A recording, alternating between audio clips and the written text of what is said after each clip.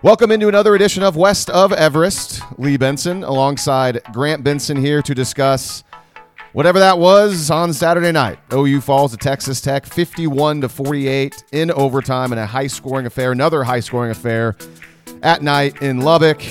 And there is much to talk about after Oklahoma falls to 6-6. The first time in a long time Oklahoma finishes the regular season without a winning record. Before we started recording, you called it a what, by the way? It was a drunk game, one of those crazy college football games? Yeah, the game was drunk. It's one of those college football games that literally everybody loves, the thing that makes the sport charming, that Twitter was kind of blown up about and saying that this is a really fun game. But if your team is involved in it, it's absolutely maddening. It's torture. And that's what it was last night. And two very, very average to below average football teams in just sort of a slap fight last night. So I mentioned, first time OU finishing the regular season without a winning record, first time since 1998. And that was before you and I were paying attention to Oklahoma football. I mean, that was 24 years ago. And of course, they could still finish the entire season with a losing record if Oklahoma loses the bowl game, and that hasn't happened since 1998, the final year of John Blake. And you think back to the start of this season, 9.5 was the win total.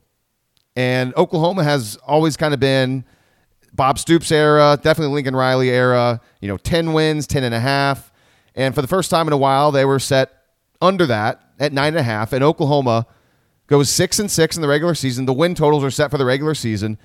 Oklahoma falls short of expectations by at least 3 wins. At least 3 wins. So I'm trying to figure out a way to get this podcast going. Obviously, we have this whole entire game to talk about. But here's what I want to begin with.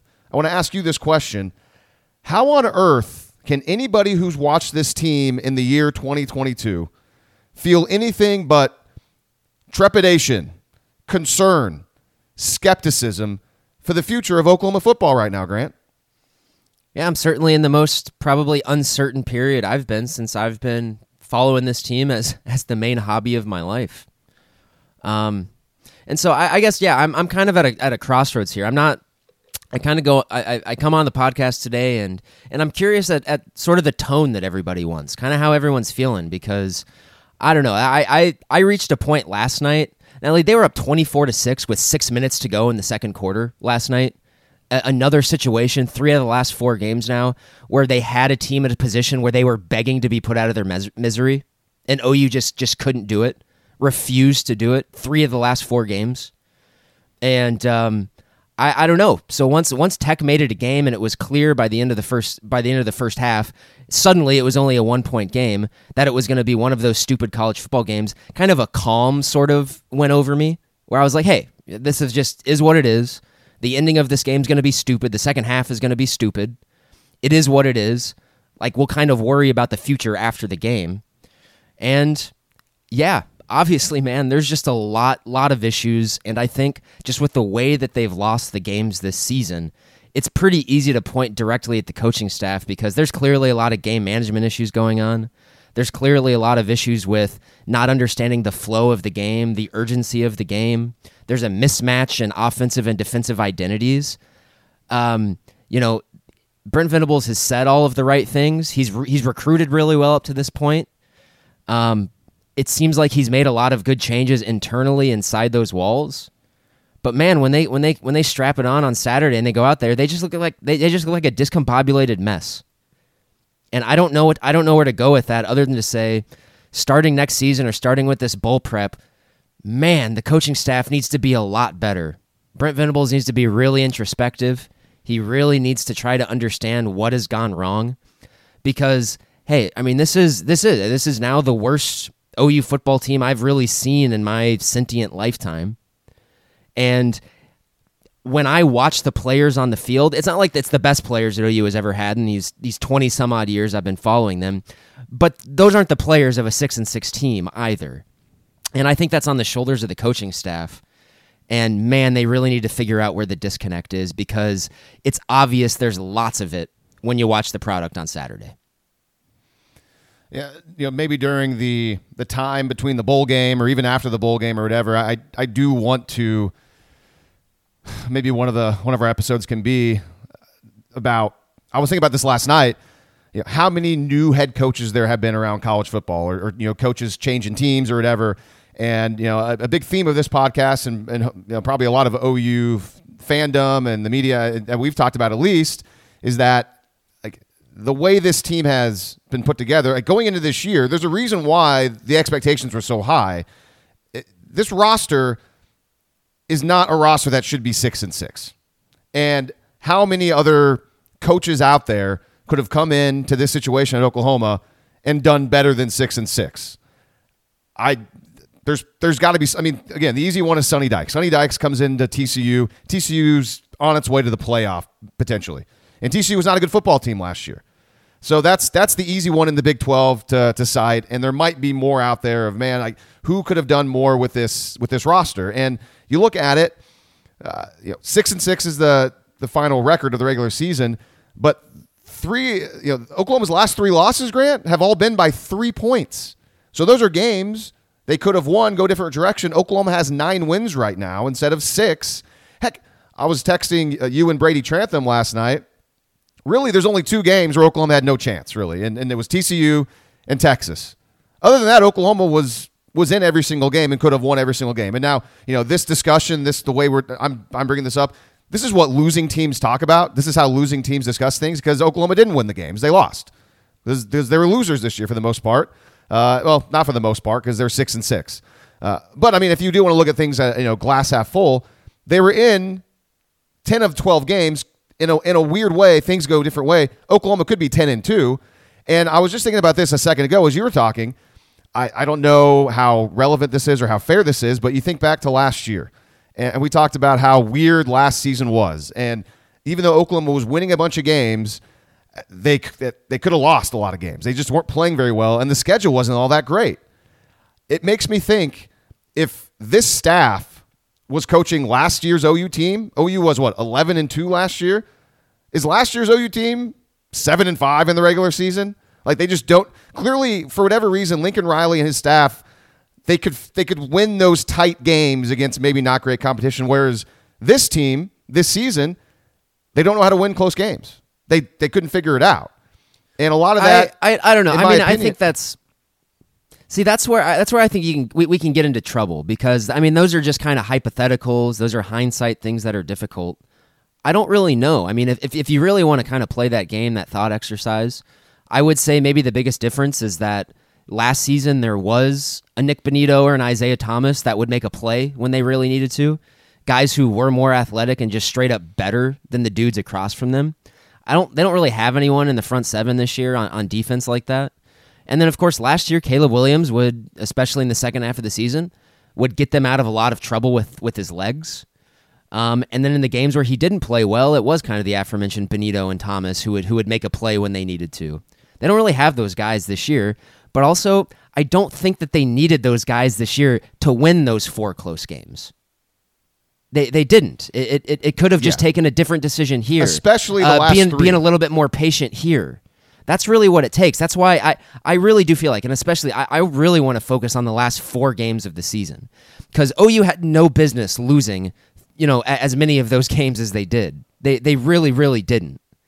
And I think it does come down to coaching decisions in the moment, pace of play not matching up again with the urgency of the game, not playing that complementary football. It's all of those things coming together at once to create like these really close losses.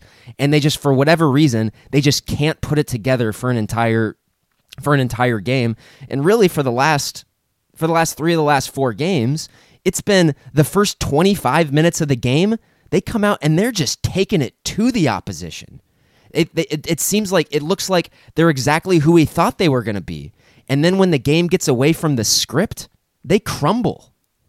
What does that tell you? I mean, that tells you that the coaching staff just doesn't have a very good feel for the game, right? Something like that, yeah. And the main ones I want to focus on as well, to your point, I'm with you. The last 3 losses, Baylor, West Virginia, Texas Tech, all by 3 points. And every single one of them, we come on this podcast afterwards, And there's obvious reasons why they didn't win the game. And you and I weren't as apoplectic after the Baylor game because in our minds, the game was lost in the first half by the mistakes made by the offense. Too many turnovers. Not taking advantage. I mean, a 4th and 1 Wildcat decision, which, by the way, up until Braden Willis's Wildcat run last night, that was done out of desperation because Dylan Gabriel couldn't be in the game. That was the last time we saw the Wildcat. And I'm going to harp on that again. I'm still just blown away that we're not seeing that more. And that's I want to go. I'm sorry. I want to go back to that Marcus Major Wildcat thing again because that goes into the broader point. That's another example, Lee, of a situation where if you take your time, you think about it, get into the right play, that's not a mistake that you make, right? That is a complete product there of the mismatch with tempo and urgency and identity. That's exactly what that is. Although, maybe I'm wrong about this, but I could have swore that scenario, I feel like they subbed in Marcus Major, and they took their time on that and still decided to do it. Maybe I'm wrong about that, but... So yeah, it's just there's instances in the last 3 losses, again, Baylor, West Virginia, and Texas Tech, different decisions are made, plays are made, maybe it's better coaching. Oklahoma wins those games and are 9-3 right now, and the tone of all of this is totally different. Sure, maybe the defense gave up too many points against Texas Tech, but hey, you know what? You get out of there, you learn how to win a game. And Oklahoma's 9-3 right now. We're certainly feeling a different way. But the thing is, they lose those 3 games, and like you said, they didn't really need a Nick Bonito or an Isaiah Thomas or a Perrion Winfrey or even a Caleb Williams to win those games because they had the guys to do it. They just made mistakes in those games and made poor decisions or they weren't properly prepared. And I guess we could take that to move into what we saw last night, where you brought it up a second ago. They started so well. They started great against Texas Tech. And you know what my thought was? The opening kickoff, Texas Tech. It looks like Oklahoma's not ready. Like, here we go. A big kickoff return. But then Oklahoma makes a play on the first snap of the game. Jordan Kelly gets in the backfield, forces a fumble. Ethan Downs recovers the fumble. The offense goes down, scores a touchdown on a 4th down. Really nice 4th down call. 3rd and short, Oklahoma couldn't convert. But Jeff Lebby dialed up a really nice play on 4th down and 2, a nice shot play to Marvin Mims. Oklahoma scores a touchdown, and all of a sudden, it's like, okay, they are ready to play. They do want to be here. Good.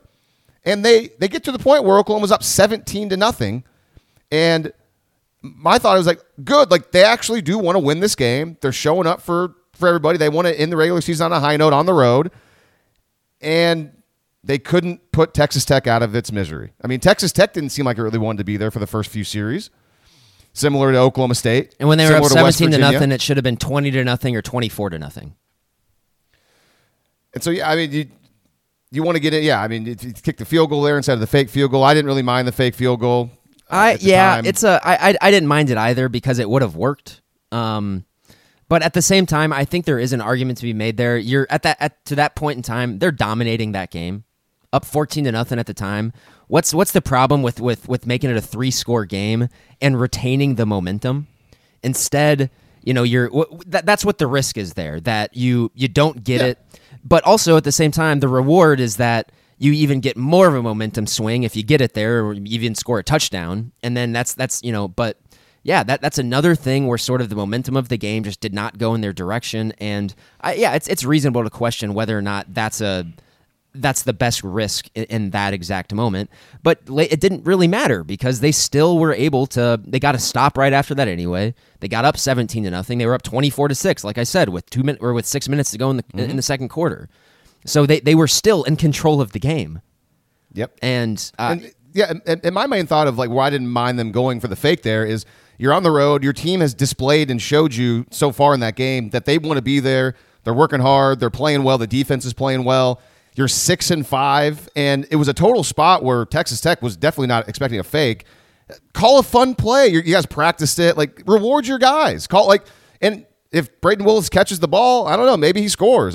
I kind of think maybe he would have gotten dragged down from behind because Dadrian Taylor was right on his tail, and Braden Willis isn't very fast. So it's a matter of strength. Like, can Braden Willis maybe push forward enough to get 8 yards? I don't know, but he should have caught the ball. He didn't. But yeah, you're right, though. No harm, no foul. The defense came out there and got a stop because the defense was playing well early in the game, and they got up 17-0. They got up 24-6. But the part when they got up 17-0, it should have been 21-0, and that's a perfect example of the offensive strategy and how the tempo made them or led to them to not get points on the board. Was that the OPI on Weiss that took the touchdown off the board? That was I'm of two minds on that one. That was a really soft OPI, but also Theo, you don't need to make contact with the guy. Yeah, but you forget though, before the OPI, there was another penalty that wiped a touchdown off the board, and that was the issue.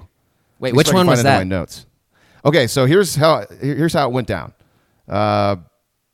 They were moving the ball pretty well. It was after. Remember when Dylan Gabriel, he scrambled, got tackled, and pushed out of bounds, and was roughed out of bounds. Flag. So OU gets the football all the way down inside the 10 to the 9-yard line. And so OU's first and goal from the 9. And this is the sequence here that's maddening to me because they're on the left hash, and there's on first and goal. Hold on, I'm sorry. Look at my notes here. Tech is not fooled. They do run action to the right to the field side, but then they swing a pass out to Braden Willis to the boundary, the short side of the field. Tech is not fooled.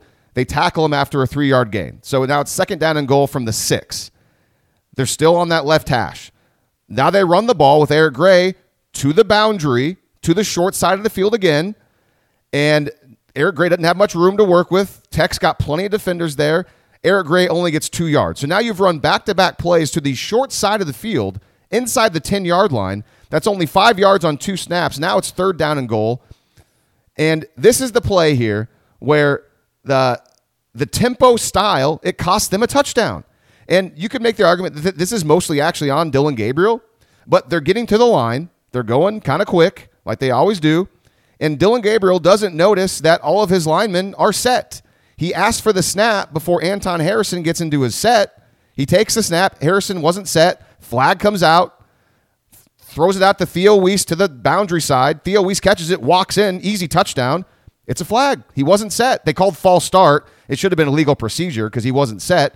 That wipes that off the board, backs him up. Then is the pick play that gets wiped off, OPI, which also, yes, I agree. It was a soft play, but that's just attention to detail. If you're a receiver there, you're Theo Weiss, you don't need to make any sort of just run a route. Don't even act like a defender is there like you always do when you're running routes. You're trying to get away from people and try to get open. Just do that. Any sort of contact or whatever where you make it look like it might be happening, they're clearly going to call it. It's like maybe a point of emphasis, and maybe not even just college, but the NFL. And that's now twice we've seen it. What was it, West Virginia, the other one, where it was either on Theo or it was on Willis for not being behind the line of scrimmage. I mean, points being wiped off the board because of lack of attention to detail, and that's on the players, and that's on the coaching staff. That's on coaching. And so twice touchdowns are wiped off the board. They settle for a field goal. It's 17-0 instead of 21-0, and it's just again the tempo thing where Anton Harrison wasn't set, the ball was snapped, easy touchdown, wiped off the board. That's all. That would never happen if they weren't so obsessed with always running the ball fast, up to the line, snap. Correct. That's good takes, Lee. Really, really good.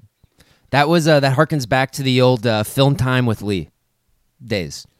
That was really good. Well, because you're right. That's 100%. And go back and watch it. I mean, go back and watch the situation. Because you just confirmed my priors 100% there. You're right. That the Theo Weiss walk-in touchdown, the Anton Harrison procedure penalty, I'd forgotten about that in the haze of them going so fast all of the time.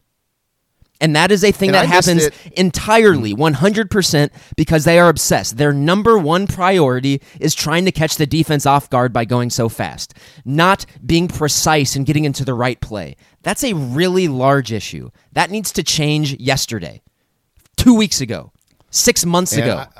I'm sure, Jeff Lebby would probably say Dylan's got to be aware. He's got to make sure that everybody is set there. And he's right. I mean, Dylan Gabriel's got to make sure everyone's set. But here's the thing is you do that, and I get that.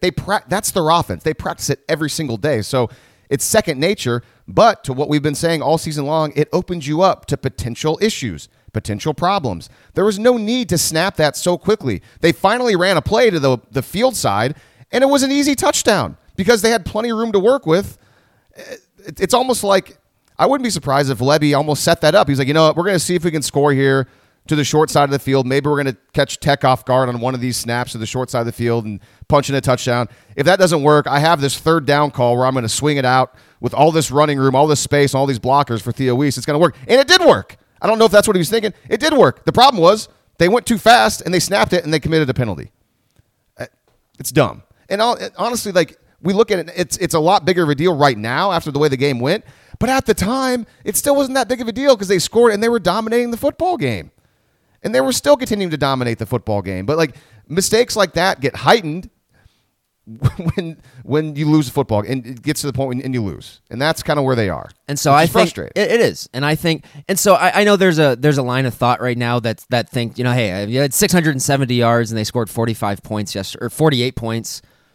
I get it. It's, you know, that the game's not entirely on the offense, but when you play in these close games like this, it's going to make those small moments appear even brighter. And I think it does absolutely bring up the point of, if you can get 670 yards and be so explosive on offense the entire game, why are you so bad in these really, really huge moments where you just got to get these yards and you can't? Why? What's the disconnect? It's a good question. And to me, I mean, it'd have to take an entire year of rewatch to get a really good answer on it. I think what Jeff Lebby is telling you with his offensive style is that he relies on the tempo and the pace to catch people off guard to cover up for everything else. Because it's a very simple. I mean, you're gonna get. I mean, that's when you get Texas Tech coming up and stopping the run from time to time because they're just probably guessing. They're probably going to run the ball here. They're just selling out. They're going to run inside zone here. Or that's because that's what they do because they're going so fast. They can't make it complicated. They have to just run something very simple. And then you get situations where, you get stopped behind the line of scrimmage, or there's a play maybe if they would have taken their time and read the defense more, they could have gotten into a better play call. But since Texas Tech is just assuming they're going to run it quickly, they'll stack the box and they'll be able to stop the run better. And these are just again, like, you need an entire year of a rewatch to assess this. But something tells me that you'd find plenty of opportunities, plenty of points where if they just would have maybe taken their time and not gone so up-tempo, they could have caught or looked at the defense and figured out, they're not doing something here. Maybe we can call a different play that would be more successful. So, I mean, there's so much to talk about. I rewatched the first half. It took so long. I couldn't watch the second. I mean, the second half had so many things, too, that I know I'm going to miss stuff. You're going to probably miss stuff. I don't know, man. Like what is the...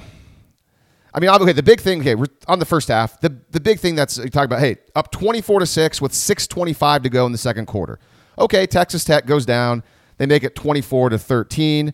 A big issue that was cropping up in the first half, and I'm going to guess it probably cropped up a lot in the second half, is that Texas Tech, when their offense finally started getting it going, Oklahoma could not set the edge. They could not keep contained against the run game. And Texas Tech continually was able to bust runs outside and pick up chunk yardage. And after the game, Brent Venables was talking about that. He said they were in control of the game until the second quarter.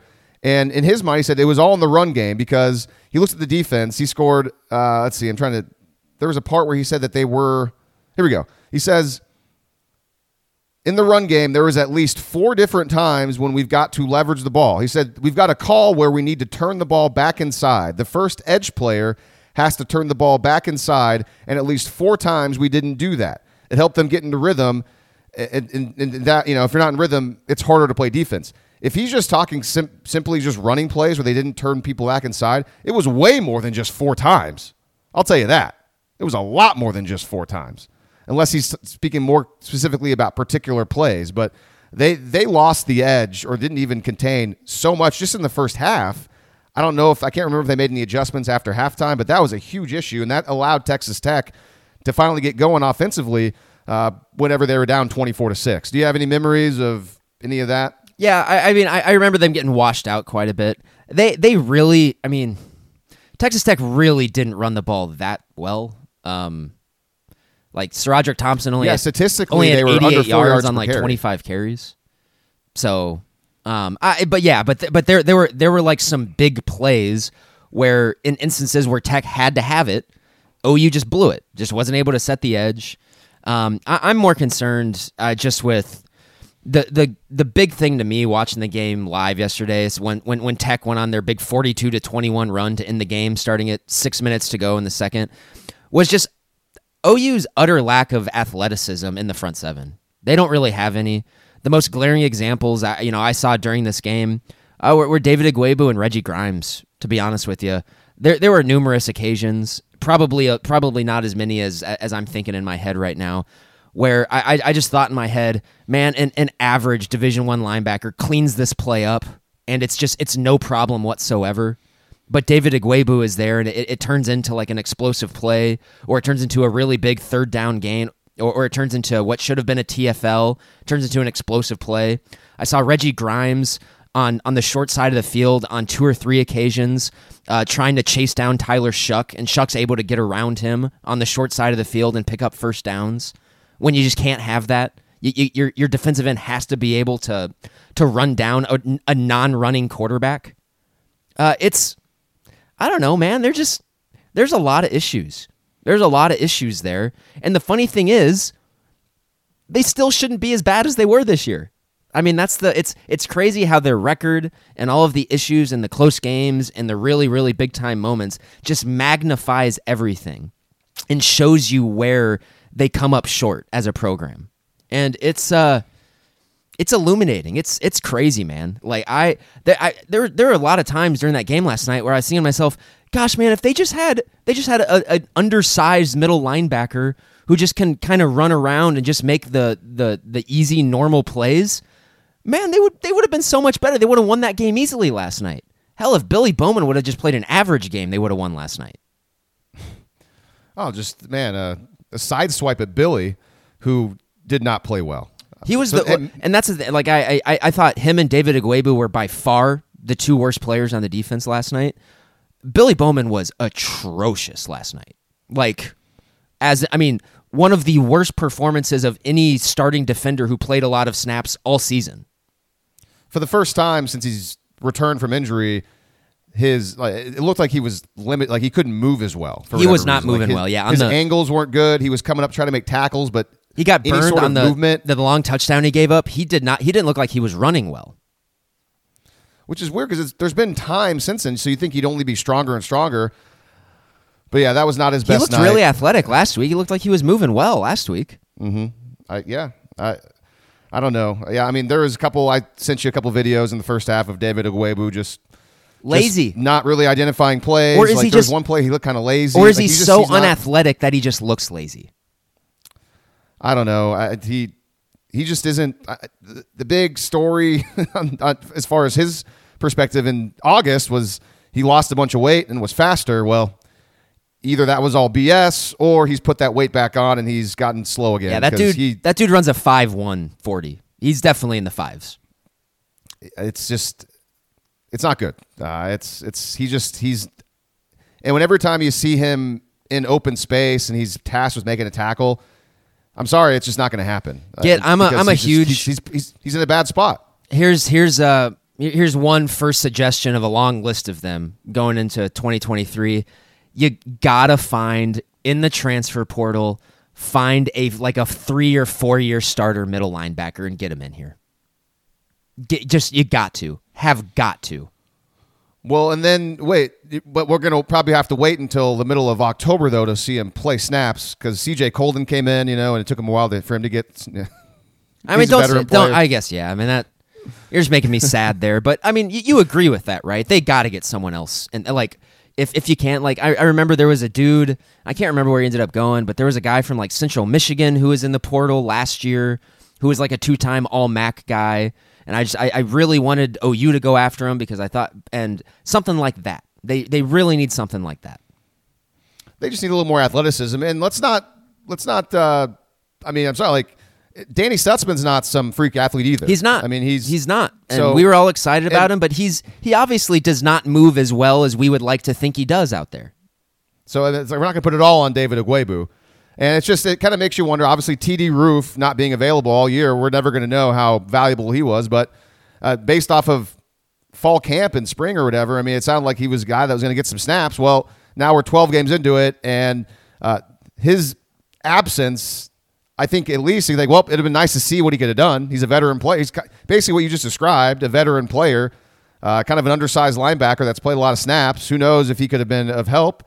And then it makes me wonder, we were talking about this before the podcast, you got these other freshman linebackers that just, with the exception of Jaren Kanak, who kind of played it here and there, that it just, none of these guys could figure out a way to get on the field just to see if they could do something. And I know that I listen to Gabe Eichert and Teddy Lehman's podcast every once in a while, and I think Teddy was kind of ranting on that maybe the last week or two about, fans will want the young guys to play. And then I think he used some example from maybe the West Virginia game or something to maybe young guys playing, or no, I think it was, it was the, what's the defensive lineman, the freshman defensive who went off sides on the CJ Colden interception. Grayson. Yeah, I think he used that as an example of, hey, all these fans want young guys to play, and then that's what can happen. They can make mistakes, and like he's not wrong about that, but I don't think it's one of those things where you can get super worked up about, because when you're a team that's lost a bunch of games, it's like at some point, what's the harm in trying something? Unless maybe Teddy's point was like, hey, they're seeing these guys in practice, they know they're not any good, so that's why they're not playing, which could be the case. Maybe that's why. We keep hearing about how Jaren Kanak's still learning how to play the position, and then we never even really saw Kobe McKenzie or Kip Lewis at all this year. So is that just because they don't know what they're doing? They're so young, which is probably the case, or is it how much of it is just like, you know what, we don't trust these guys. We're going to go seniority. We have Stutson, we have Agwebu, and that's what we got. And there was never any thought to obviously move Deshaun White back to linebacker. He was the cheetah. That's his thing, and he for the most part played well this year. Although I wish he would have had an interception last night, which got his hands on a ball right after Marvin Mims's long, wide-open touchdown to make it 24-6, the first snap. Deshaun White got his hands on a ball that, I don't know, man. Like, he makes an interception there. Who knows how far he returns it? Oh, they dropped another 3 interceptions last night. Key Lawrence probably had by himself had another 3. That's per usual, per game, though. Yeah, so special teams in the first half, again, it's fresh in my mind. It's a small thing, but also kind of a big thing because it might have helped Texas Tech get some yards. The fair catch stuff on the kickoff, balls hitting the ground, calling for fair catches, which makes it to where Oklahoma has to start their drives inside the 10-yard line on one of them, go 3 and out. Tawi Walker dropped one, so they started early. It's just kind of small things, attention to detail that hurt them. Another small thing that it's on the top of my head because I just rewatched the first half. They go and they review the Theo Weiss third down convert. By the way, they converted a 3rd and long. Theo Weiss, by the way, hadn't mentioned him yet, had a good game. Welcome back. Good to see Theo Weiss do something. I'm going to say this. This is not even controversial at all. I think it's obvious. That's the best game of his career. Probably the last regular season game he ever plays for the program in a 6-5 season. It'd be between that and 2020 Texas. He was really good in 2020 Texas. Yeah, but he didn't have over 100 yards in that game, and he didn't score 2 touchdowns, one of which was a mossing. And the other was a contested long. He looked stats wise. It's exactly. Yeah, but it's just frustrating. And I'm happy that Theo played well, and he even had a quote after the game where he was talking about how much he believes in Venables and how much he like the entire locker room believes in him. So even then, man, that's exactly what we saw from Theo Weiss last night is kind of what we expected to get from him for the last 4 years. And we didn't see it once until probably his last regular season game ever in that uniform in a 6-5 season. It's just ironic is all. Yeah, stats-wise, sure. Yeah, that was best. But, I think back to that 2020 Texas game. It was a while ago now, but I remember him. He had a lot of really big contested, like 3rd down catches and traffic. Yeah, he did. In overtime, he had the 2-point conversion. But, this game last night, those were 2 of his 3 best plays in his entire career. Yes. Yeah, no. The other one being the touchdown he scored at Baylor his freshman year. Oh yeah, that was one of his best. Yeah, that was his 3 biggest plays: that touchdown and his 2 touchdowns last night of his career. So what I was getting at though, again, 3rd and 11, they converted it, and Theo came back for the football and made a catch near the sideline. A totally unnecessary replay review, just totally no reason to review that. And I bring that up because then later in the second quarter was whenever. After Oklahoma calls for a fair catch, hits the ground, they're starting inside their own 10. Javonte Barnes is in the game. OU goes 3 and out. And this was after, I think it was 24-13. And they go 3 and out, but on 3rd and long, they hand it to Javonte Barnes. He gets hit. He kind of lunges forward, gets close to the first down. I think he was probably about a half yard short, but no measurement, no call for a replay review there. Just, I don't know if Brent Venables can say, hey, can we? That's Venables. That was 100%. Can you say, hey, can we measure? So nothing. Nothing. And there wasn't really a good replay. And they even actually let the play clock roll down before Turk punted too, probably. Right. But Venables in that situation, call timeout, dude. Call a timeout. That was a really important play of the game. You're up by double digits. You're giving the ball back to them. You may have just picked up a first down. I don't even know if you maybe it's not true. I always kind of had the idea. I thought that coaches could ask refs for a measurement. Maybe that's not a rule anymore. Maybe that's not a thing because that's almost like a free timeout. Like, hey, it's close. Can we measure? But there's also something maybe the like ref that came can up overrule again. it. When they got stopped on 4th down, the little on 3rd down, I was pretty certain that Eric Gray in the second half picked up the first down on 3rd down. And they gave him a really bad spot. And OU, instead of taking their time and maybe they would look at it, they went freaking warp speed and they turned it over on downs. Yes, that's it. Okay, so this is a second. Yeah, that's another thing. So maybe there's something there where, and he wasn't asked about that at all in the post game. Venables wasn't. Why isn't that an automatic replay review? I mean, the Theo Weiss thing, spot of ball is not like automatic. Like that's kind of why I brought up the Theo Weiss. It's like totally unnecessary. Didn't need to do it. I thought they were maybe reviewing. Oh, did he step out of bounds before and it was illegal touching? No, it seemed like they were trying to see if he was in bounds. He was always in bounds. So my thing is again, and also can you ask for a measurement? So it's a small thing in the game. But again, when you lose a game by 3 points, stuff like that gets heightened. You think about it more.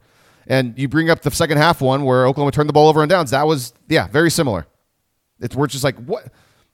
Can there not be a review here? I don't know. Was a situation, too, where Texas Tech, it was 4th down. OU was going really quick, and it was obvious Texas Tech's players were just like, we're just going to guess that they're going to run inside zone here, and they did. And literally everyone just converged on the line of scrimmage. It was a situation where if OU would have taken their time a little bit, take 5 more seconds, run just a little fake, and then flip it out to a wide open wide receiver. Because that's exactly what would have happened. And so this is kind of, I think you kind of hinted at it before. I mean, Oklahoma scores 48 points, 650 yards of off. I mean, Dillon Gabriel has a really nice game. Best game of the season for Dillon Gabriel. I think it was clearly his best game throwing the forward pass this year. See, the stats are great. And yet, these moments in the game where you see these mind-boggling, eye-popping numbers, and what you said a little bit earlier in the show is like, but why in these certain situations where you need a couple yards, it seems so difficult? Help Dillon Gabriel out. Please stop. This is all game management stuff. This is 100% game management crap. OU is in control of this game, and when you're in control, they refused to change the script whatsoever. They just wanted to keep going. And you open up and so we know who Dillon Gabriel is. That was by far his best game last season, but he still had the glitches that have been present in every single game this year. It just shouldn't have mattered because his good in the game really did outweigh any of the 3 or 4 glitches that he had. And he played well enough for OU to win that game by 4 touchdowns. And it was on the coaching staff not managing the game that let him down. You just can't keep... I'm getting frustrated again. It is who they are. Whatever. And because I don't have the second half fresh in my mind like the first half, I'll probably jump around and stuff. But another example of, again, a great night for Dillon Gabriel. Marvin Mims played really well. Good for Marvin Mims. He got him over 1,000 yards in the regular season. Okay. He might. He might be second in the Big 12 in receiving behind Hutchinson. Interesting. And he's had some stinkers, too. So that just kind of gives you an idea of certain games where he's had huge performances. But what I was getting at, though, is, these big stats. Eric Gray had a good game as well. I mean, offensively, there's a lot of good stuff. And yet, a moment in the game where the offense would have loved to be explosive and really good and efficient, they weren't. And it was after the C.J. Colden interception in the fourth quarter. They didn't even get a first down. No first down, and had to settle for a field goal to take the lead. Whereas you got to go and you got to score a touchdown there. You got to put the ball in the end zone there. And yet this offensive great performance all night, when they really needed a touchdown, they didn't get it. That's just another example. That's the disconnect. Mm-hmm. That is the disconnect. That's where the pace of play, the style of defense that Brent Venables wants to play, that's where the mismatch is. And then when you do it, when it happens, when there's 3.5 minutes to go in the game, everything is magnified. And it's just another issue with the mismatch and what's going on right now. And Brent Venables has got to be self-aware of it, and he's got to make some adjustments. And I think the easiest thing to do right now is to force Jeff Lebby to adjust the tempo. That's not going to be the magic. It's not going to be like a magic bullet. It will not. But it's going to go a long way, man. Take more time off the clock. Get your defense off the field more. It's just a small little tweak. That's all it is. Yeah, I'm going back and I'm watching that series. So after the Colton interception, by the way, great play by C.J. Colton. He's a guy that you've called for. I mean, on you, Grant. I mean, from the beginning, whenever he came to OU, and you were asking in the summer, where's C.J. Colton? What's his deal? Where is he? Why is he playing? I mean, he's turned out to be maybe the biggest playmaker on the defense because he's the only guy really making plays. I mean, Billy Bowman had a great pick last week. I gave him a lot of praise. But other than that, there's not really anybody that's consistent. I mean, he's a team lead. I think he has 4 picks now, and he hasn't even played the whole year. And so makes a nice play. And so they get the ball. Oklahoma gets the ball 1st and 10 at the Tech 32 with 5:18 to go. And I'm sorry, that's a situation where that's a situation where you want to try to run some clock. It's one thing. You either take a shot on that very first play, try to score. That's what I would have done probably. Or you're in 4-minute mode there. I'm trying to take off as much clock as I possibly can, and I'm scoring a freaking touchdown. That's what we're doing. 100%. Instead, nope, they just did what they do. They just ran their offense. What'd they do? They ran 2 crappy plays to start, picked up like 3 yards to start, and they only burned like 20 seconds off the clock. And so now there you go. It's 3rd and 7, 3rd and long. The part where they've sucked all season long, only ran 20 seconds off the clock. I mean, do you have it in front of you? Because that's pretty darn good description of what happened. The first snap on first down with the clock stopped, obviously 1st and 10, was at 5:18, and it was a little pull, little 3-yard run from Eric Gray. You want to guess what time the clock said that on the second down snap happened? No, I don't want to guess. 4:58, 20 seconds later. They snapped it with 30 seconds left on the play clock. And it was a pass play that looked like a miscommunication, and it was incomplete. So the clock stopped. So on 2nd and 7, I'm watching it live. This is whenever everything was open, and of course, they dumped it down to Eric Gray, who could not break a tackle, and he was stopped. Man, don't even get me freaking started on those swing passes to the boundary that are awful. So awful. They're awful. A swing pass to the boundary is the worst play call in football. Man, I'm watching this back. If Dillon Gabriel would have directed traffic here and just kind of been like, "Oh, Eric, go to your left because there's nobody there. You'll have more room to run when I pass it to you." I mean, there probably wasn't time to do that, but yeah, this is an example of Texas Tech made a nice open field tackle. They stopped him, and obviously the clock goes down. OU probably takes off a minute 10 off the clock. Yeah. Field goal up and good. There's 4:04 to go. So they had the ball for a minute and 14. Can I step in here too? Because I haven't heard a lot of people talk about this. I really hated the decision to kick a field goal there.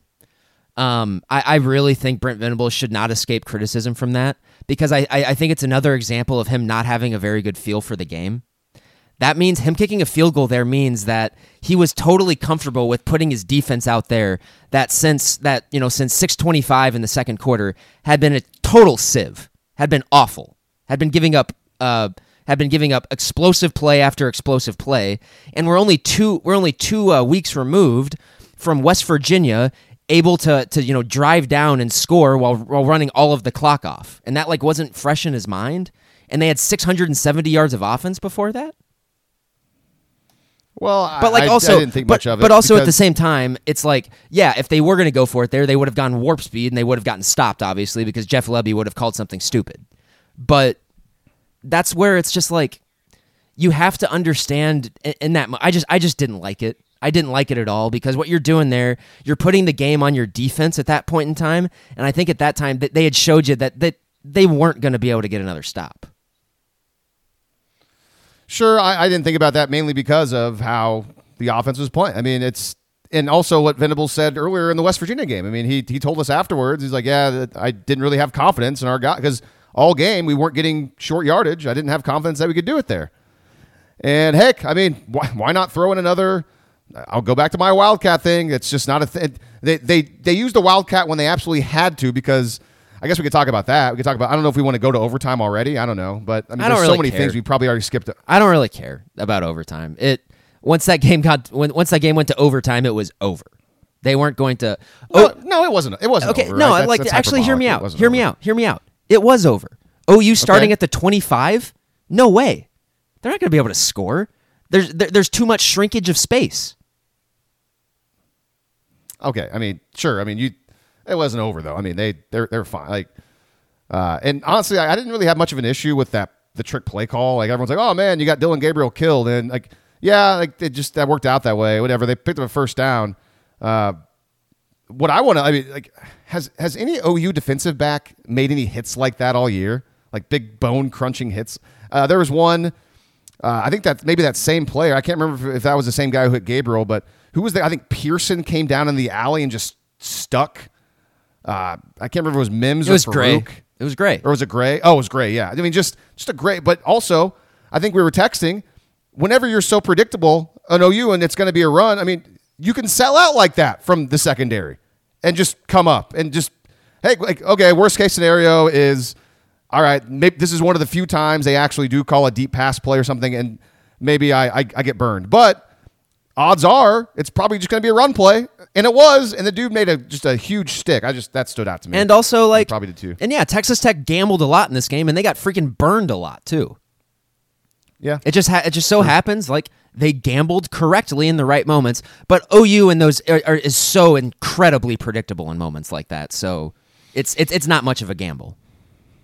Okay, so we'll just do overtime. So once Gabriel was down, my thought was obviously, oh, here comes Davis Bevel, but also, okay, finally, here comes the Wildcat. They're going to be forced to use the Wildcat, and sure enough, they do. They come out on first down, they run Braden Willis up the gut for 3 yards. He just powers through. Why strong. you run Braden Willis and not the Big 12 second leading rusher, I don't really know, but right, whatever. I don't know, because yeah, I mean, if it was like 2nd and 2, sure, but no, they go, and my first thought was like, wow. On 4th and 1 against Baylor in the first half, instead of Marcus Major taking the snap on Wildcat, how about Braden Willis? Because literally every time against Texas, he fell forward for at least a yard or two, and it's short yardage. And he just proved it there. He just powered through for 3 yards, and I thought, okay, here we go. But then Dylan Gabriel comes back in on 2nd down, and I don't know. Like, I don't think we saw him throw a pass after that. Was his arm even working? Like, I couldn't. I know he said he was good to go, but they didn't even attempt to pass. And how about on 3rd down, them getting a little cute and calling a quarterback draw after the dude just got smoked 2 plays ago? Oh my God! Okay. Yeah, no, you're right. That's stupid when you put it like that. It's really dumb. Hey, people, there's a lot of people pointing out that Jeff Lebby got Matt Corral killed last year. Basically, how much he ran him. And we talked about it before in the offseason. And honestly, and I'm watching Lebby's offense. It's the way he runs his offense. It's entirely dependent on having a mobile quarterback. I mean, it definitely helps. And Gabriel's he's pretty. I mean, he's more mobile than. But he's he's a lefty, so that takes away a lot of his mobility. Right. Yeah. No, I'm serious. Early in the game, he had a little flip pass out to Farouk that would have gone for an explosive play that he just turfed into the ground, and I am certain that that's a very awkward play for him to make because he is a lefty. Yeah, I mean, you've been on this. You've been on ever since the last week or so. You've been on the lefty hate. It's a thing. Go back and rewatch it. Half. Oh no, I know exactly what play you're talking about. Yeah, I mean, sure. I mean, if you reversed it and it was a right-handed quarterback, I mean, I don't know. Yeah, like we're just so used to seeing right-handers throw. I don't know. I don't care really. It's kind of funny because it did happen that way. We can go to 3-word reviews and maybe that'll jog our memory of some parts of the game. You want to do that? Unless there's something else in the second half. We're probably missing a lot. No, I'd like to. Yeah, of course. It's a game that they lost 51-48. That was the score, right? Yes. So yeah, I mean there was a lot of plays, and I'm upset that they were in total control of the game 25 minutes into it, and then they just pissed down their leg, and just a lot of things going wrong. So yeah, let's go to the third 3-word. Let's wrap this thing up. I tried to go into this podcast. I was like, I don't want to be super doom and gloom. It just kind of is what it is, but it's a frustrating game. They make a lot of mistakes that they shouldn't make. All right, let's go to the West of Everest Facebook page. I posted a prompt earlier this morning, and a decent amount of you have replied with your 3-word reviews. We begin with Tracy. Tracy's got a pretty good amount. He goes with time management issues, need better talent, and defense failed again. That's the thing, man. The defense, I tweeted out Saturday before the game the stats of the previous 4 games defensively versus the 4 games prior when they were getting smoked and they were the worst. Like statistically, in almost every category, the worst defense through a 4-game stretch in college football, and the stunning improvement over the last 4 games.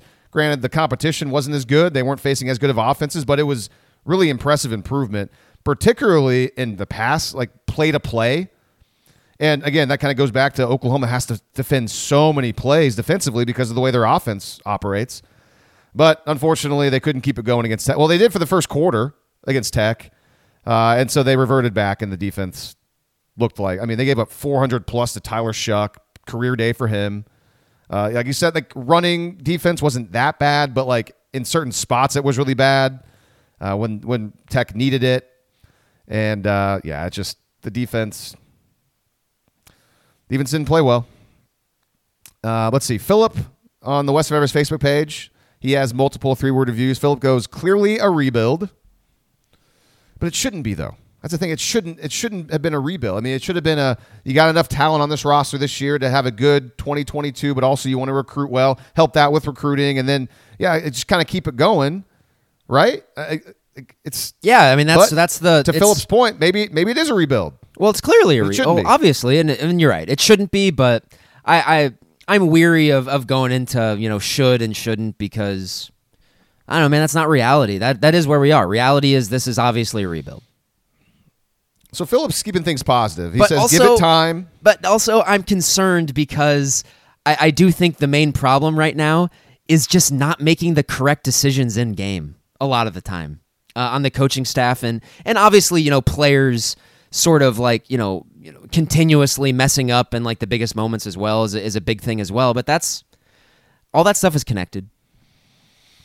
Yeah, speaking of that, we didn't talk about Javonte Barnes' drop on the first drive of the third quarter, which would have been an explosive play. I don't think we've ever seen Javonte Barnes targeted that far down the field all year. If not, I'm sure he's caught a pass before, but that hurt them because Oklahoma ended up turning the ball over on downs on that possession. He catches that pass, and they're in the red zone. Who knows? Maybe he scores. I don't know. So just wanted to bring that up as far as like it's yes, we give a lot of criticism to the coaching staff, but also again like the players need to play better as well. And you mentioned like a lot of in-game stuff. What was my big question mark coming into the year? Like Brent Venables, he's got all this great background. His resume is fantastic. We just don't know what he's like as a head coach on game day. Well, there's some evidence, and his offensive coordinator not really helping him out much. But both of them, man, there's things that stand out. Seeming like every single game where you're just this needs to be better. Venables needs to, he like I said, needs to be very self-aware. First step, and this is me confirming my priors. First step is realizing the mismatch in identity, and the tempo has got to change. We cannot go into 2023 doing that same thing. Just can't do it. Mm-hmm. More from Philip. He says, "Don't overreact." Shane has a few. Shane says, 1 quarter wonders. If the game was only a quarter long, it would have been pretty good for OU. Mercifully over with, and refs win again. Yeah, I mean, the refs didn't lose Oklahoma the game last night, but I don't know. I mean, I really would have one liked PI to. that was The PI on is awful on Peru with Farouk, that missed one right in front of the official. Awful. I think they scored on that drive, so it didn't really matter. But still, just awful. Yeah, they did. I'm trying to think of. There was some ones, that first one where what's his name came up and stuck Gray in the hole. I'm really surprised that didn't get stopped for a targeting review. Like, really surprised. I know his head was up and he wasn't leading with his helmet, but I thought any sort of forceful contact with the head or neck area is automatically reviewed. And the dude put his face right into Eric Gray's face about as hard as you possibly can. I think that was technically targeting, and that it wasn't even stopped for a review. Stuff like that is just kind of frustrating. And I would like some clarity on when play can be stopped for replay review, particularly when it comes to spot of ball. Maybe, again, I should know this. That's on me. I should have looked this up. But and also, a couple of times in the game where OU was so close and they didn't stop. Yeah. And there was also the late hit on Gabriel out of bounds. That was still early in the game. The guy who was right there and saw it didn't throw the flag. A guy like 20 yards away. So it's ridiculous. Yeah, it took forever for that flag to come out. Yeah. Chris says it's finally over. No, it didn't. They got a bowl game. Yeah. Yeah. A lot of people are acting like the season's over. Like, no, they still got a bowl game to play. Michael says, hard to believe. Brent the guy? ? And his last one is, next year worse?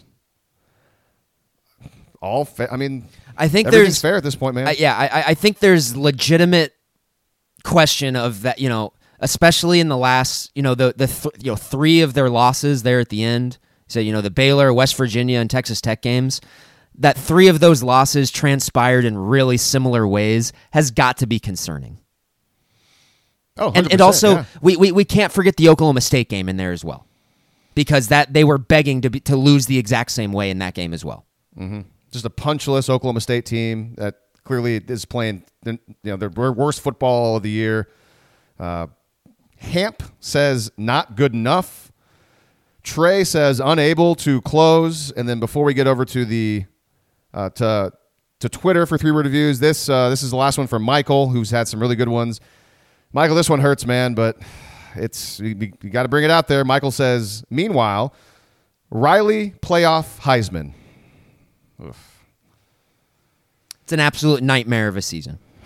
Absolutely, with that, and that's it's impossible not to look at that and just be like, yeah, it's symbolically meaningful, obviously, and it's I don't know, man. It's a tough pill to swallow, big time, especially because 2022 USC pretty much looks like 2008 to 2018 to 2020 Oklahoma, like the exact same team. And then, of course, I didn't get a chance to watch much of the game last night, but I'm guessing USC's defense played a lot better than they have been. In a really against a good Notre Dame. No, they team. gave up. Notre Dame had over 400 yards and only snapped it 50 times. They had like 8 yards of play. Well, that's Lincoln Riley. I mean, he understands game flow. He Plus knows his 2 defense turnover differential, though. So there you go. Yeah. And I was thinking about that. I was texting one of my friends this morning. Everything is going exactly the way Lincoln Riley would have hoped it would. USC fans, the national media, the Colin Cowards of the world, and we were thinking that we were going to be right and they were going to be wrong, and it turns out we're the ones that are wrong. We're the ones left holding the bag, and it's very humbling. It's like, okay, wow, like we didn't know what we were talking about. And what's going to make it even worse, Grant, is when USC makes the playoff. Of course, Lincoln Riley's going to finally learn from all of those playoff losses and finally win a playoff game with USC, and it's going to be the worst college football day ever. You think they're going to beat really, really frustrating? Think they're going to beat Georgia, huh? I mean, Lincoln Riley has experience almost beating Georgia. He's got to have a better, pretty good quarterback for that game. Well, I mean, it's going to be. Well, I mean, I can. There's only one script for USC beating Georgia, and it's spreading everyone out and throwing it 50 times to Jordan Addison and Mario Williams. That's the only Hey, way what they're going if- to be able to beat them. But I don't know if Lincoln Riley would do that. What if they don't play Georgia? What if USC wins the Pac-12 title and one of these top 3 teams loses their conference title game and USC sneaks in and Plays is not Michigan? the 4 seed? Because Michigan would be the number 1 seed. I don't know. I mean, we have plenty of time to talk about that. I will guess, say if though, you right care. now, right now, what kind of the assumed playoff matchups are actually pretty intriguing. Georgia versus USC and Michigan versus Tennessee are very interesting games. Tennessee. I'm sorry, TCU. Oh, okay. Sorry. Yeah. Because TCU Let's can go beat Michigan. I think everybody agrees with that, right? I'm not sure how good. Yeah, sure. I mean, I know nothing about college football. I've been wrong about everything this year, with the exception of a couple of the coaches that we don't like. Hey, am I like? Still, Should I stay? Just I need to not waver on my takes. C.J. Stroud is Ohio State Landry Jones. the one upside to last night is that I think my Caleb Williams Heisman ticket's probably going to cash, so that'll ease the pain a little bit. I only wish I would have put more on it, but still, it's not great. Let's go to Twitter, and I'll just put it out. I mean, I still have the same handle as I had before I left News 9 because, well, it's a whole thing. Twitter's going through all this change and stuff like now, and I don't want to. I don't know. The whole verification thing's going. Who cares? Whatever. So I'll go to Twitter. Brett says, interesting one from Brett. He says, "End in sight." Now, what does that mean, Brett? Do you mean like the bowl game and the season's finally almost over, or Probably. Is it Brent Venables' tenure as Oklahoma's head coach is end in sight? I don't know. Is it? I'm just trying to be dramatic. Caleb says defense still pathetic. Matt says worried about future. And then Matt adds to it. He says, haven't seen many promising signs this season, and I'm not expecting any coaching personnel changes in the offseason. You want to talk about that? Because I don't know. I think, man, there's a lot of changes that I'd really like to see made there. I think the obvious one right now is I don't really know. There's no reason for Ted Roof to be part of the staff next year. Like at all. No reason for that to be the case. Well, the question is, how much influence does Ted Roof have right now? And, yeah, I guess that's the question. we I do want to know, has he been calling the defense? Has he been, but like also why not try to take that position and get like an up and comer? Why not try to get like a difference maker there? I mean, maybe we talked about this before, but the idea is like, oh, you get an up and comer, and then heck, he leaves after a couple of years. Because hey, man, like over again. We came on this podcast, we both hated that hire right away. We hated. Everyone did. Everyone was like, "What's going on? This doesn't make any sense." And now we just saw a 6-6 regular season where their defense got shredded pretty regularly, and they weren't a consistent unit at all. Why is he here? Well, he's here because he's a guy that was never gonna threaten to go anywhere else.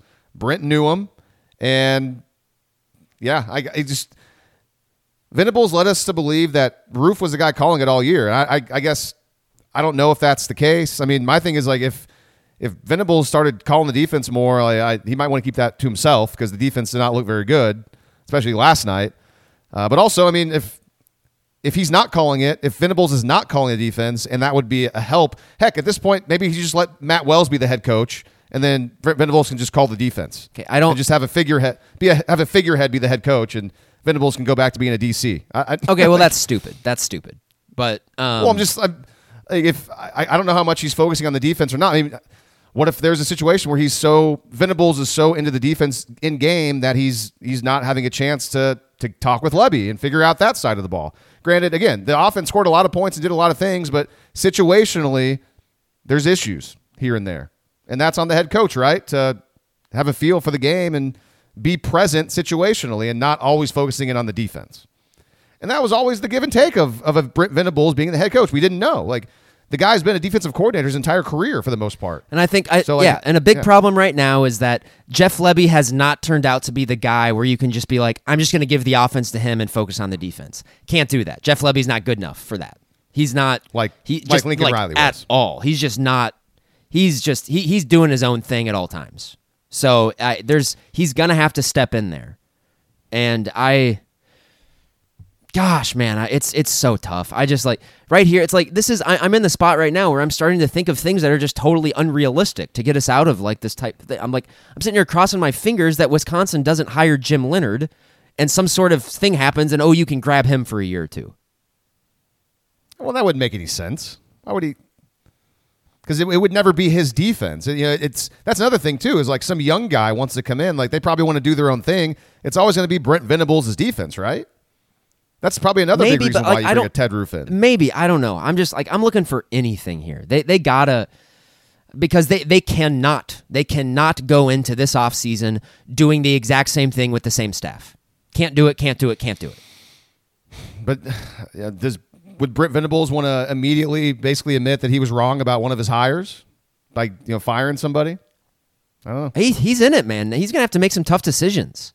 Yep. This isn't like this is the. I mean, just like where we come in, like it's to anyone who watches, it's obvious they have to tweak their tempo philosophy. Is he going to do that? Like that, honestly, like that's an easy thing for Brent Venables to do right now. If he's struggling to have that conversation, we're done here. More from Twitter. Jacob says, he has a couple here. He says, terrible OT play calling. I mean, in the sense that I wish they just would have ran Wildcat the entire OT, then yeah. I'm get sorry, to I'm OT. like the Wildcat guy. I just don't care about overtime. They were up 24-6 with 6 minutes to go in the second quarter. Win the game by 4 touchdowns. I don't care about overtime. Right. And I know that, I mean, Venables was asked about the field goal, the missed field goal. Like, could you review? I didn't even, I mean, to me, it looked like he missed it. It looked to me it went over the crossbar. It was above the crossbar, so that means, I don't know. It did. But of course, anytime you're settling for a field goal in overtime, like we saw it in the Rose Bowl, it's like, okay, the game's over. Yeah, But then again, I guess technically though they did hold Texas Tech to a field goal attempt. I mean but Texas Tech wasn't doing it. They ran it 3 straight times. True. Yeah, they knew that was all they needed. And honestly, the whole thing of like, the Venables called timeout, and they're like, oh, well, Venables kept saying like, oh, we blocked the field goal, but we called timeout. It's like, dude, why? They weren't blocking. The offensive line didn't block. Yeah, it would not have been. If you're Venables, why would you? Like in his post game presser, he was like, yeah, we blocked the. Why would you bring that up? Because it makes you look bad because you called timeout. Like if you. Basically, what you're saying is that I shouldn't have called timeout there because we blocked the field goal. No, but like they stopped block. Like there's no certainty that they would have blocked it if it was a regular play. Which I've kind of got to the point where I'm a big fan of just don't even call timeout. Just let them kick it because like the kickers almost think you're gonna call timeout. So if you don't call timeout, maybe that in a way is them. I agree with being that. A little off put. I've been feeling that way for a while.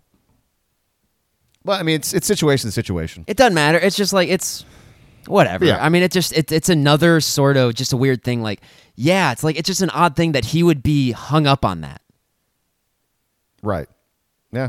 I mean, he was asked about the field goal thing and the overtime. So, I mean, it's not like he brought it up on his own, but yeah. My former coworker at News 9, Steve McGehee, who was there at the game. Sorry, Steve. That's a tough one, man. Steve says, caught a tortilla. Okay. I know the tortillas get thrown around there. Longtime listener, Josh Adams. Josh, thanks for leaving a 3-word review. He says, he kind of keeps it. It's kind of 4 words, but he shortens. He says, third down is 1 word. Third down, QB sneak, ? Now, Josh, are you referencing the overtime, the quarterback draw on third down? Maybe that's what. Was there a time where Gabriel ran a quarterback sneak under center or something? No, I wonder if he's saying that's what they should do. Yeah. Maybe. With Gabriel. Or just run the Wildcat. Nah. Yeah, if you're going to do that, it's fine. If you want to get Braden Willis under center and do that, that's fine. God, the dude falls forward. That's what you need. You're so bad in short yardage. I don't understand why that's not been part of the playbook. That's how stubborn Jeff Lebby has been over the last 3 or 4 games. I'm sorry. I hate guys who are like, we're going to run our stuff and not. I hate it. Here's the thing. Here's the thing, Lebby. I'm with you. The Wildcat's a gimmick. But guess what, man? I'm sorry. Like, we're 12 games into his entire philosophy is a gimmick. Yeah, your offense is kind of a gimmick. So, yeah, I don't know. I mean, no, we got the full Jeff Lebby experience against Texas Tech. We got all the good and all the bad. Let's see. Matt says, time for softball. Matt's really wanting to move on to softball season. Hey, man, I'm all about the basketball team. They all of a sudden look good. Let's go. Let's go. Yeah. Another Matt MCI says, embarrassing second quarter.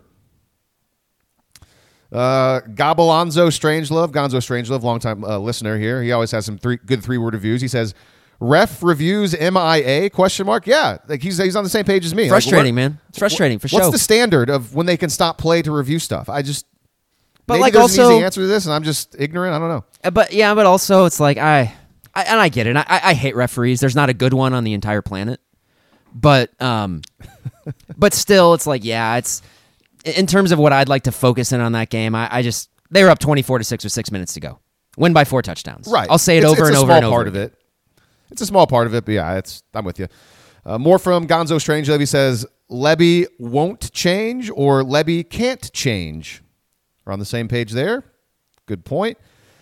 Also, Gonzo Strangelove says, recruiting class. And then he does like the little shoulder shrug emoji. Yeah.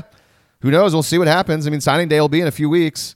And then finally, he says, coaching is greater than execution. Gonzo Strangelove, great 3-word reviews. I'm with you on all of them. Very good stuff. More from Matt MCI. He says, extra bowl practices. True, but I mean, more practice is always good, but I mean, we saw 12 games. We saw a little bit of improvement, kind of, but then also, what a terrible way to end it. So, I mean, how much are they going to get done in these extra bowl practices? I bet, I'm calling my shot. I bet they play Iowa in a bowl game. Really? I bet they're going to play Iowa in the Guaranteed Rate Bowl, and it's just going to be a. Okay. It's going. I don't even want to think ahead to that, but that's just kind of what I'm feeling right now. What an absolute travesty that game would be. That would be. Remember the Cheez-It Bowl, the TCU Cal Cheez-It Bowl? That was like 9-6 or whatever, and featured 13 turnovers. I'll never forget it. Oh man, just wait, baby. Jimmy says another bad loss. Kelly says Brent must evolve, and must is all caps. Correct. Ben with just bringing the hammer down. Hired wrong coach. I'll be honest with you, man. I don't. So we were in a group text last night with me, you, and Brady Trantham, and I asked both of you. I was like, what is the reasonableness take of wanting to replace Jeff Lebby as offensive coordinator? Is that a reasonable take at this point in time? And I understand they just scored 48 points and had 670 yards of offense. But is it? I hate it. I hate his offense so much. I hate it so much. There's so much nuance because the offense, I mean, statistically, objectively, has been good. And honestly, it was the only good thing about the team for the first 8 games whenever Dylan Gabriel was healthy. And Lebby showed his ability to be somewhat creative with the Wildcat against Texas. I know people thought that was weird, but I mean, yeah, like when they couldn't develop a backup quarterback in the spring and summer and fall, then they had to do something. And that's partly, again, it's on them for not developing a backup quarterback. That's on them. And it doesn't need to be. It doesn't need to be because he's a bad offensive coordinator. Maybe he just doesn't fit with what OU needs. Sure. Yeah, I mean, you questioned it from the beginning. It's like, how is this fit going to be with Venables, the defensive mindset with the super high tempo? Venables never gave it any thought. He didn't think it was that big of a deal. And because I will give the guy truth serum. Man, Lincoln Riley Lincoln Riley, I hate the guy now, but he adjusted really quickly to the tempo stuff. He adjusted really quickly, realized right away that his defense is not matching up with an offense that goes super fast all the time. That was something he got almost immediately. Mm-hmm. And he overcorrected. Sparingly. He overcorrected to the point where he started to kind of shoot himself in the foot with how slow he was going, and wouldn't ever utilize tempo when they needed it. But gosh, man, this is just an extreme other side of the spectrum. Very extreme, yeah. Dan on Twitter says, Lebby's no genius, play calling predictable, and then still managed 48. That's what's so interesting because, the offense was great, yet it's a problem whenever the offense does that. And yet, if you watch the game and you watch the entirety of the season and you use some nuance, there's situationally issues and problems, as we've discussed the entire podcast at different points of it. And that's the thing is like you can bang the drum all you want for Jeff Lebby and say he's not the problem, and you can make arguments that's true. And I'm not. It's just everything's got more nuance. Like what we're saying is that there are things that need to be corrected or adjusted, and that's kind of to answer your question a moment ago. Like I mean personally no. Like I think he's a good offensive coordinator. It's just the question is throughout an offseason, can he adjust? I mean, he's told us he's a guy that likes to tweak his offense and change his offense and make adjustments every year. It's like, well, in season, that didn't really seem to be the case. So we'll be able to tell if you're telling the truth or not moving forward if the offense does tweak or change or has a change up here and there. And, through one season, it leads me to believe, at least we have not seen any evidence of it. So will there be evidence of it by next year? I don't know.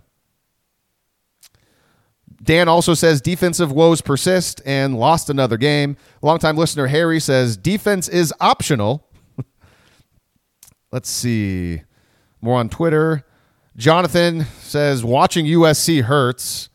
Kind of does. Then don't watch it. Yeah. It's like a car crash though. Yeah. I haven't watched a lot of it. It bums me out when I watch them. I haven't watched as much as I thought I would, but mainly because it's going better than I thought it would, so it sucks to watch. Like I thought they would have, obviously I thought they'd have more losses. I thought their offense would be good, and the defense has not been good, but it's been opportunistic. Anyways. OU Boom says I want to puke. Lou says stop this ride. Aaron says Lebby's an idiot. Jeff Lebby getting got a flack. And then Aaron says his reasoning, he says he got Gabriel hurt on the first play of overtime on a stupid play call. And finally, back to Dan. In the three-word reviews, Dan says, linebackers are atrocious. And that's Brent Venables and Ted Roof's position group, which is not a good look. Not a good look. Well, yeah, it's a 6-6 season, Grant.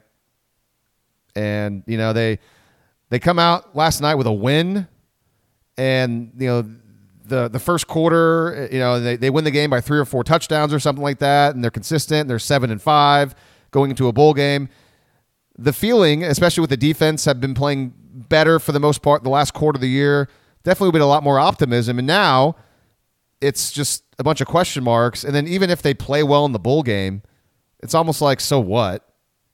What's that going to mean? Yeah, right now we're just hoping signing day in a few weeks is a good day, and that there's not too much bloodletting. So let's hope it's a good day, and hopefully they can win their bowl game, and then maybe we can go into January feeling at least a little positive. Hopefully with a top 10 recruiting class, ending it on a win. But I don't know, man. I really don't know. I hope they make a lot of changes. I hope they keep with what's working internally. And they acknowledge where because I think it's pretty clear. I mean, there's a lot of instances of a lot of mistakes they're making in game, but they've been consistent mistakes. They shouldn't be that hard to identify. All right. Hopefully this was therapeutic to a lot of you. Again, I'm sure we missed a lot of things, especially from the second half in the game, but hopefully we did touch on a lot of stuff that you guys were annoyed about, burning on afterwards, and. It's going to be one of those situations, Grant, where I think OU media, beat media, probably a lot of fans. There's going to be a lot of criticism thrown out this week. I don't think there's going to be a whole lot of people trying to paint things in a sunshiny mood. I really don't think that's going to be the case this week. I think there's going to be a lot of negativity, and this team has kind of earned it. And I know afterwards, Ted Roof, he said, I feel bad for the guys, the kids. They worked really hard, and yes, okay. You feel bad for the players. They lose a game like that. But here's the thing, man. I mean, you feel bad for any senior or any player in college that loses or whatever. Like, they all practice. They all work hard. That's sure. You got to compartmentalize that stuff, and you got to look at the issues. And they shouldn't have lost the game. Who's it on? The players certainly made mistakes, but also how many games are they going to lose this year where they lose by a field goal? And there's questionable decisions made throughout the game, whether it's play calling situationally on both offense and defense, whether it's certainly players messing up, or just game script situations where they were put in a bad spot by a decision made by a coach. Like all this goes into the blender, and that's what they got to figure out in the offseason, what the heck went wrong and what kind of changes they can make. Because Brent Venables built himself as a guy that looks introspectively, self-scout. It's all in the film. And I think that stuff is played out. A lot of that stuff is played out in the first quarter of these last few games, where they've come out prepared, obviously prepared for what the opponent wants to do, and they jump on them. And so, I think it's they're doing something right in that regard. They're scouting these teams well. It's just as the game progresses, is it simply in-game adjustments are not very good? Is that it's certainly part of it. So, all right, let's get out of here. Let's get out of here. Not sure we're going to be back next because we got some time here. So keep tuning into the West of Everest Facebook page, I suppose, and we'll try to update you guys on our next West of Everest podcast. So until next time, whatever that is, for Grant, I am Lee. This is West of Everest. If you enjoyed this episode, make sure you subscribe to the show. And if you want to help us spread the word, please leave us a 5-star review. And also, tell all of your friends who are OU fans about West of Everest. You can listen to this podcast on iTunes, Spotify, Stitcher, and SoundCloud.